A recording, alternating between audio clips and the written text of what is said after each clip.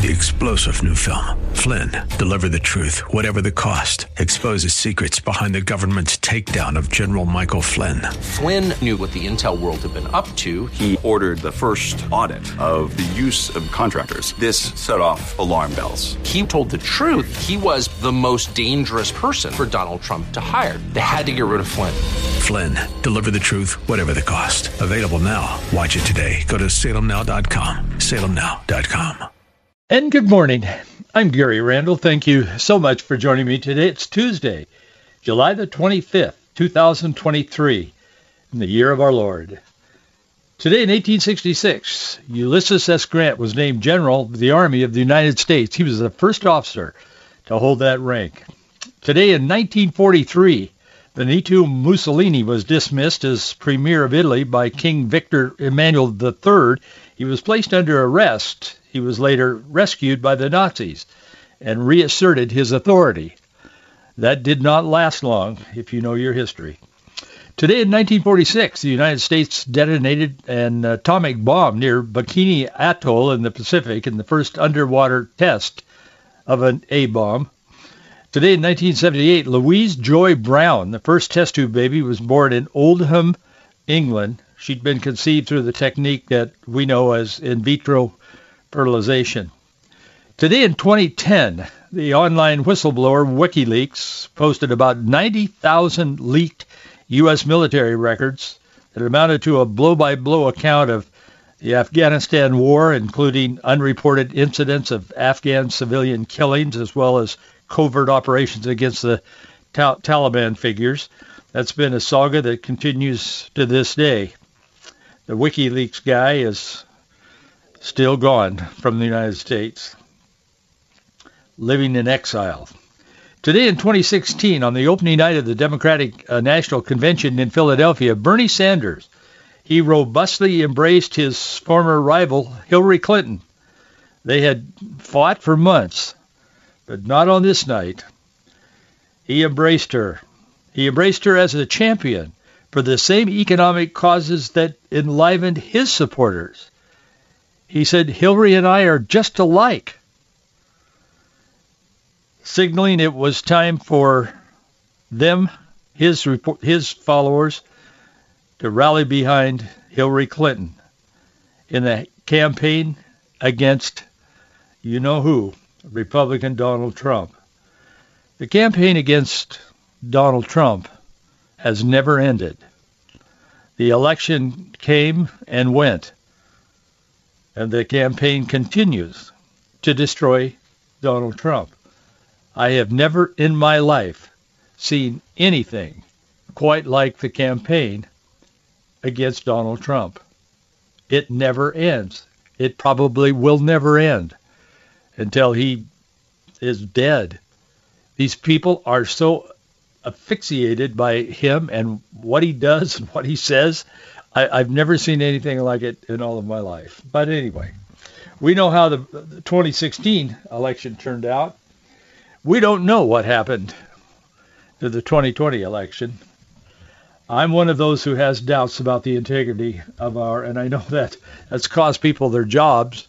I don't know who can fire me except the people that listen to this program and support it. But it's cost people their jobs to even think out loud about the possibility of the last election being corrupted some way.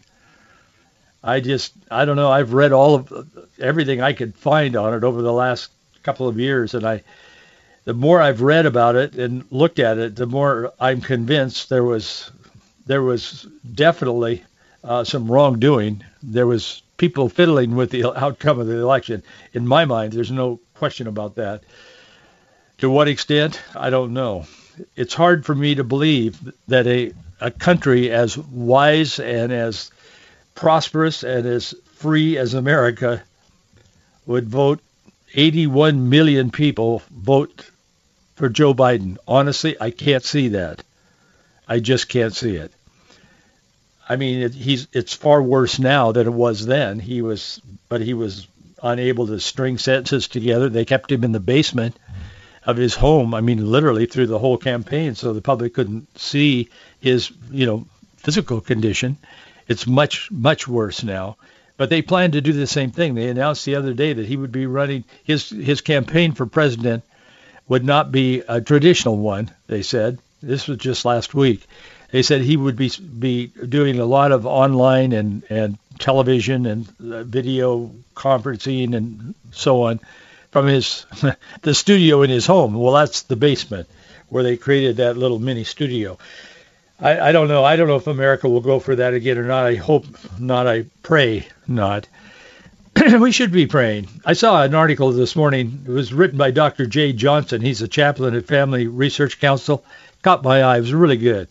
And I'm not going to share all of it with you, but let me share a little bit. He said, Dr. Jay Johnson, he said in Luke chapter 18, we have a parable on prayer where Luke communicates the urgency and the insistence to always pray and not lose heart while praying. As followers of Jesus, we need to strengthen our dependence upon Jesus as we cultivate an attitude of prayer in our lives so that at any moment we're ready to call upon him through prayer. It can be difficult to be persistent in praying. We can become discouraged over the various matters that press in upon us and believe we can find an answer some other way.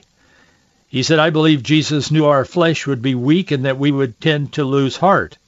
Therefore, he gave his disciples and us the remarkable parable to lean into, encouraging us to pray continually and not give up. That's a great message because those are the times in which we live. Luke chapter 18, as you may know, begins with the first verse. He spake a parable unto them to this end, that men ought always to pray and to faint not. And in other translations, that's the King James. In other translations, it means not to give up, not to faint. Don't give up. And he goes on to talk about there was a city, in the city a judge which feared not God, neither regarded man, and so on, and how this widow came to him. And in verse 8, Luke chapter 18, the Bible says, I tell you that he will avenge them speedily. Nevertheless, when the Son of Man cometh, shall he find faith on the earth?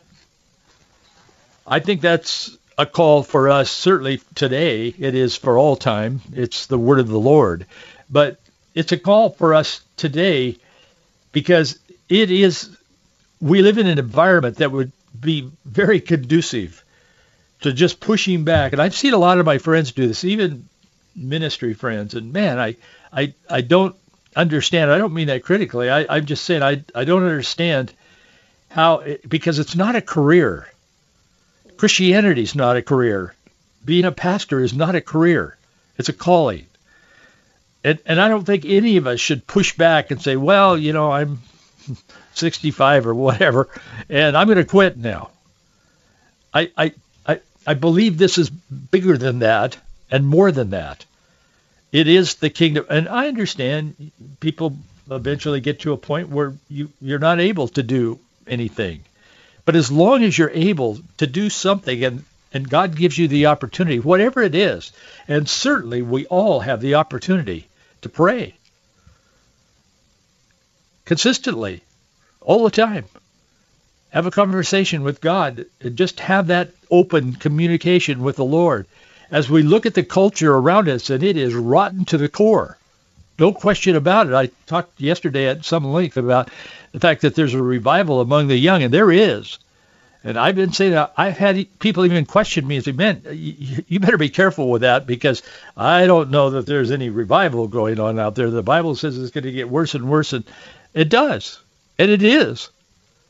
But in the midst of all of the chaos and the darkness and the demonic oppression that we're experiencing in our culture today, I mean, you look at it, you look at what we're doing in the culture today, and you put that up against some of the Old Testament accounts of the barbarianism that those people were doing in the name of false gods.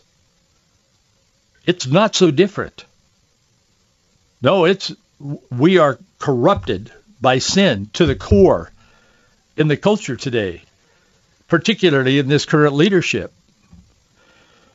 But man, there's a move of God among the kids, and as I said yesterday, among the prisoners in prisons, prison ministries and prison ministry fellowship, and there's a number of organizations that are given to that kind of ministry, and guys and women in the penitentiaries and in the jails and so on are getting saved because there is no other hope. I mean, it's becoming abundantly clear that man has miserably failed in the greatest country, the most prosperous, the most free, the most blessed nation in the history of the world.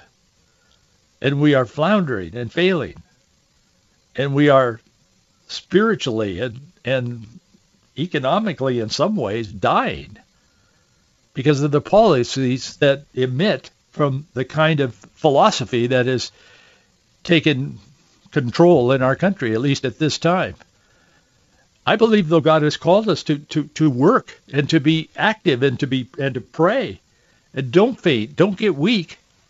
Be strong in the Lord, not just positive thinking like, well, I'm strong. I'm going to overcome this. In ourselves, we can't overcome this, but God can, working through us. And we can have a great impact, and we are to occupy until he returns. That's the word of the Lord. And so I'm kind of into occupying and doing what we can do to impact the culture, and particularly the lives and hearts of people who do not know Christ as Savior. So I look at what happens and what is happening in our world today, and I look at it through that lens. So am I disappointed? Is it depressing sometimes? Yeah, it is. But don't be faint. Just stand strong. Occupy until he returns. God is in control. Just keep praying. Keep pressing. And the story that Jesus told there to his disciples about the judge and the woman who kept coming to him and so on, she persisted. And the point of the parable was that she finally got what she was persisting for. And he likened that, of course, unto our prayer life and to our prayer. Don't be faint. Don't grow weary in well-doing. It's worth it. It's the right thing to do as far as the Lord is concerned. So all of that to say, we shall carry on. And I want to thank all of you who allow us to carry on and do what we do each day on this program. We are completely funded by people who believe in this ministry and support it financially and prayerfully. Thank you so much. Our address is Box 399, Bellevue, Washington, 98009. Remember when it was announced in the news that Hunter Biden had created a kind of a gallery of his paintings? No one knew he was a painter, of course, but he became one. And he sold his artwork to people, but he said, and his father, President Joe Biden, said that he would never know who bought the paintings. It's not about money coming from, for various purposes. He said, no, he won't even know who buys them and so on. Well, that, again, was not true. It was simply a lie. He does know who bought them, and it's back in the news again today. So Hunter Biden's gallery sold the first son's artwork to a major Democratic donor appointed to a prestigious commission. She was given, I forget what the title was, but she was given some title by Joe after she bought at least $1.3 million worth of his paintings. I mean, he's not a known artist. I mean, I don't know if his paintings are good or not. I've seen a few pictures of them, but this wasn't about that. And everybody knew that. I mean, I knew it. You knew it. Everybody knew that was paying attention. But one of the buyers was a prominent Democratic donor who was appointed by Hunter's father, Joe, to a very prestigious commission in Europe representing art or something on behalf of the United States. I mean, it's just she gets to be a big deal over there wherever she is in Europe. And I didn't look into it that deeply because I didn't really care, except to say that the corruption continues to roll. It never stops. At some point, this family that's in power in the United States is going to have to face reality. I pray it comes sooner than later. It isn't good for the nation, and this is not a political statement on my part. It's an honest, sincere, from a citizen of many, request to God that he would deliver us from this.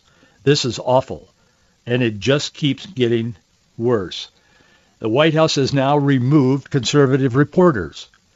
No, they didn't make an announcement and ask all the conservative reporters to leave the room, but President Biden has taken action that has gotten that result.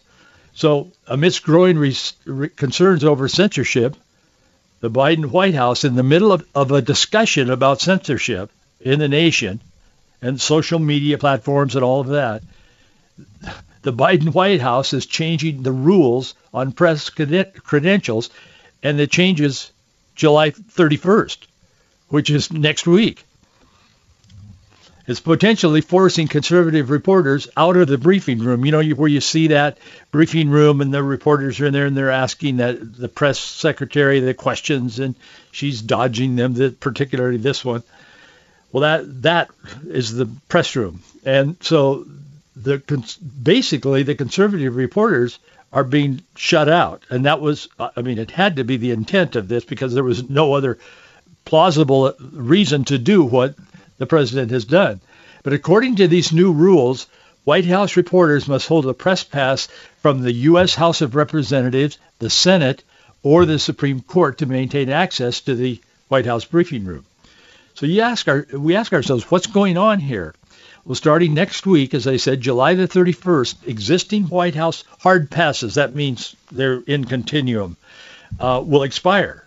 They're leaving several reporters without access to the briefing rooms. One of them that caught my attention is Fred Lucas. He's a White House correspondent for Heritage Foundation. Heritage Foundation does a great job. I don't agree with everything they say, of course. Nobody agrees with everything anybody says except the Lord himself in the Bible, or we should. But he's a great reporter, and the Heritage Foundation and their news outlet, the Daily Signal, they do a great job. And I draw information from them all the time, and millions of others do as well. But Lucas has held this hard pass since 2009, and he's covered both Obama and Trump's presidencies. He's out. He will not have access to the White House. That had to be deliberate. It's kind of like if you're losing, change the rules. It's done all the time by the left because there's nothing fixed. There's no basis needed to do what they do. They just do it because it seems expedient at the moment. The end always justifies the means. And in this case, Biden doesn't want people in there like conservatives that are asking hard questions or revealing questions that tell people things they don't want them to know. So they'll stop at nothing to silence and to censor. And Representative Paul Gosar, a Republican from Arizona, boy, he took off on this. He said the Biden regime will stop at nothing to silence and censor any and all political opponents. He said no one is immune from Biden's hatchet jobs, including reporters who dare report the truth. This new rule change has been criticized as a form of censorship and media manipulation. This is the first step of the Biden administration to oust what they consider non-compliant media from the White House.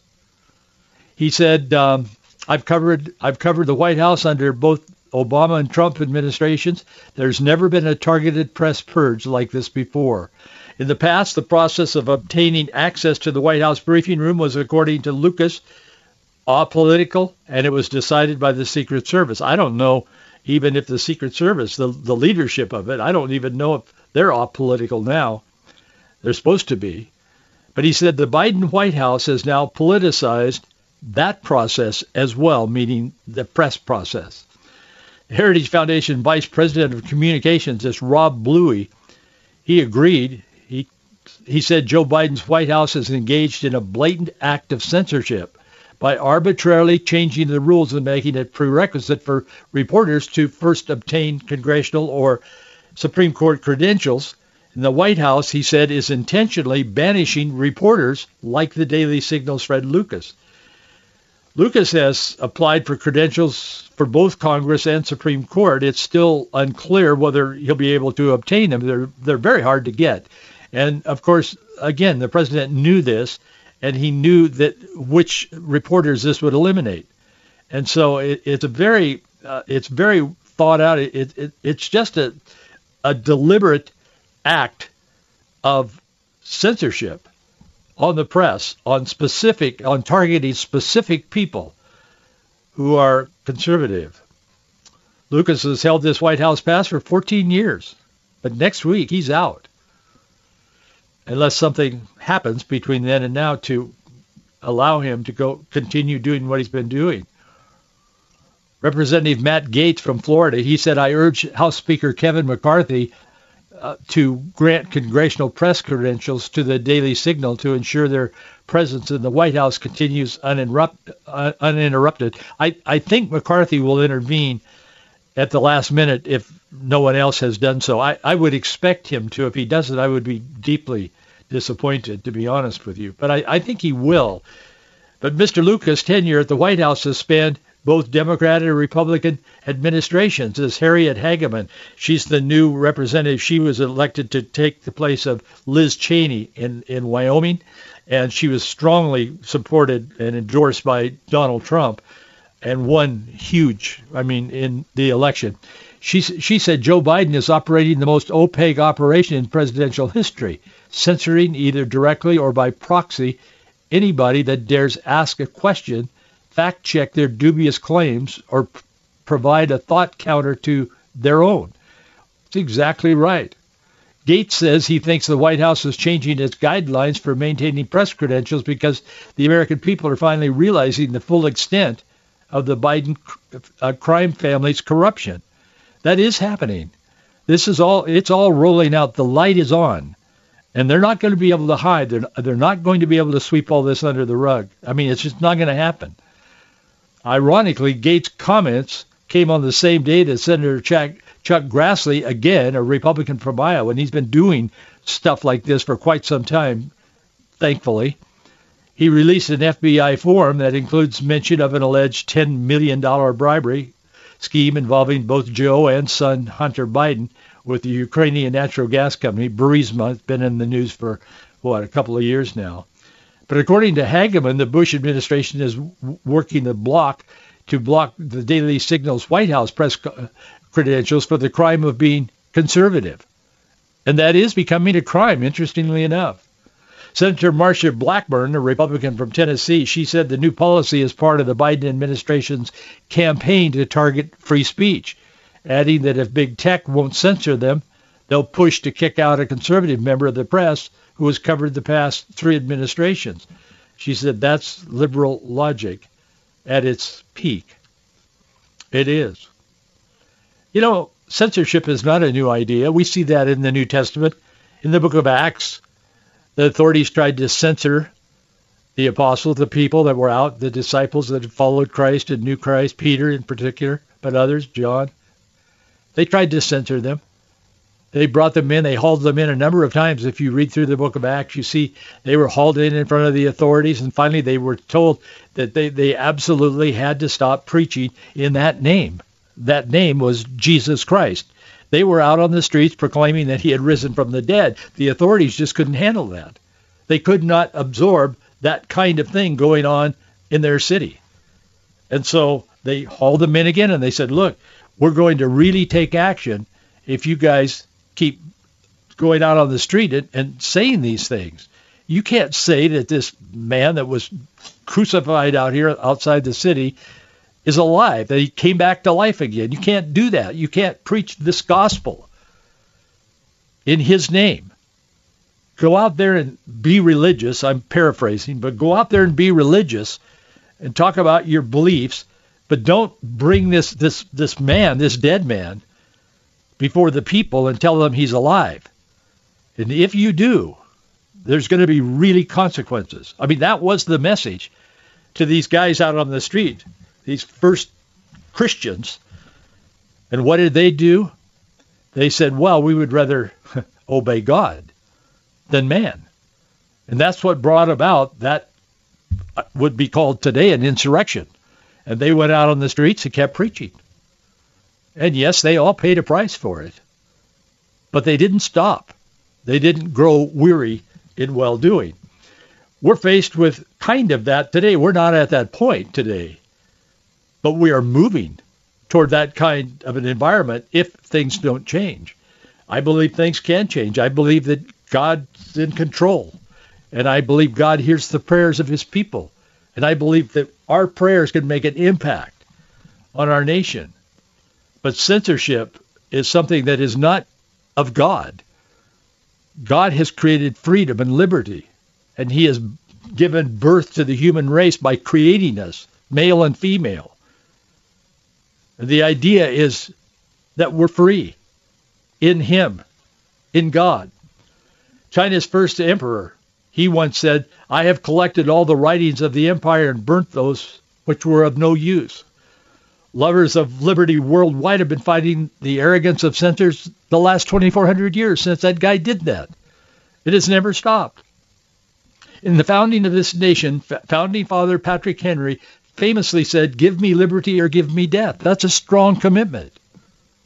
President Biden appears to be acting more like China's first emperor than America's founding fathers. Censorship is generally considered a tool of government because they have a monopoly on the legalized force. The message is shut up or else. And that's what we're seeing in the White House right now as we speak. The same thing that happened on the streets of Jerusalem, the same thing that happened with this Qin Shi Huang, China's first emperor. What is freedom of speech? Well, Alliance Defending Freedom, ADF, as you probably know, they're well known for defending Christians in matters of religious free speech. They're a legal firm. They've published an excellent article on what is free speech, and I put that in an article that I wrote today at faithandfreedom.us. That's our website. And I put a link to this article that they've created, What is Free Speech? If you have time, I would really encourage you to read it. It's one of the section in particular addresses why we must protect our freedom of speech, and it goes through all of the reasons why we should protect our freedom of speech and take it very seriously because it's a gift from God. And the rights that we have and the freedoms that we have as a nation were acknowledged from day one in America as being given by God, not by government. And that was a flip from all of the other nations on the earth. God gives us the freedom, and government's job is to protect it. And we should be electing people who understand that very basic fundamental principle.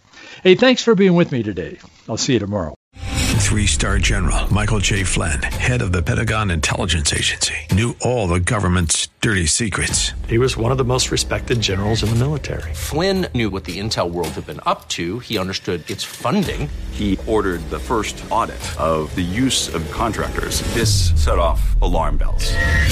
The explosive new documentary, Flynn, Deliver the Truth, Whatever the Cost, uncovers the facts behind this scandal. Flynn told the truth. He was the most dangerous person for Donald Trump to hire. I find out the worst enemy that I'm going to face in my life is right here in America. They took my assessment and they wanted me to change it. And I was like, I'm not changing it. They had to get rid of Flynn.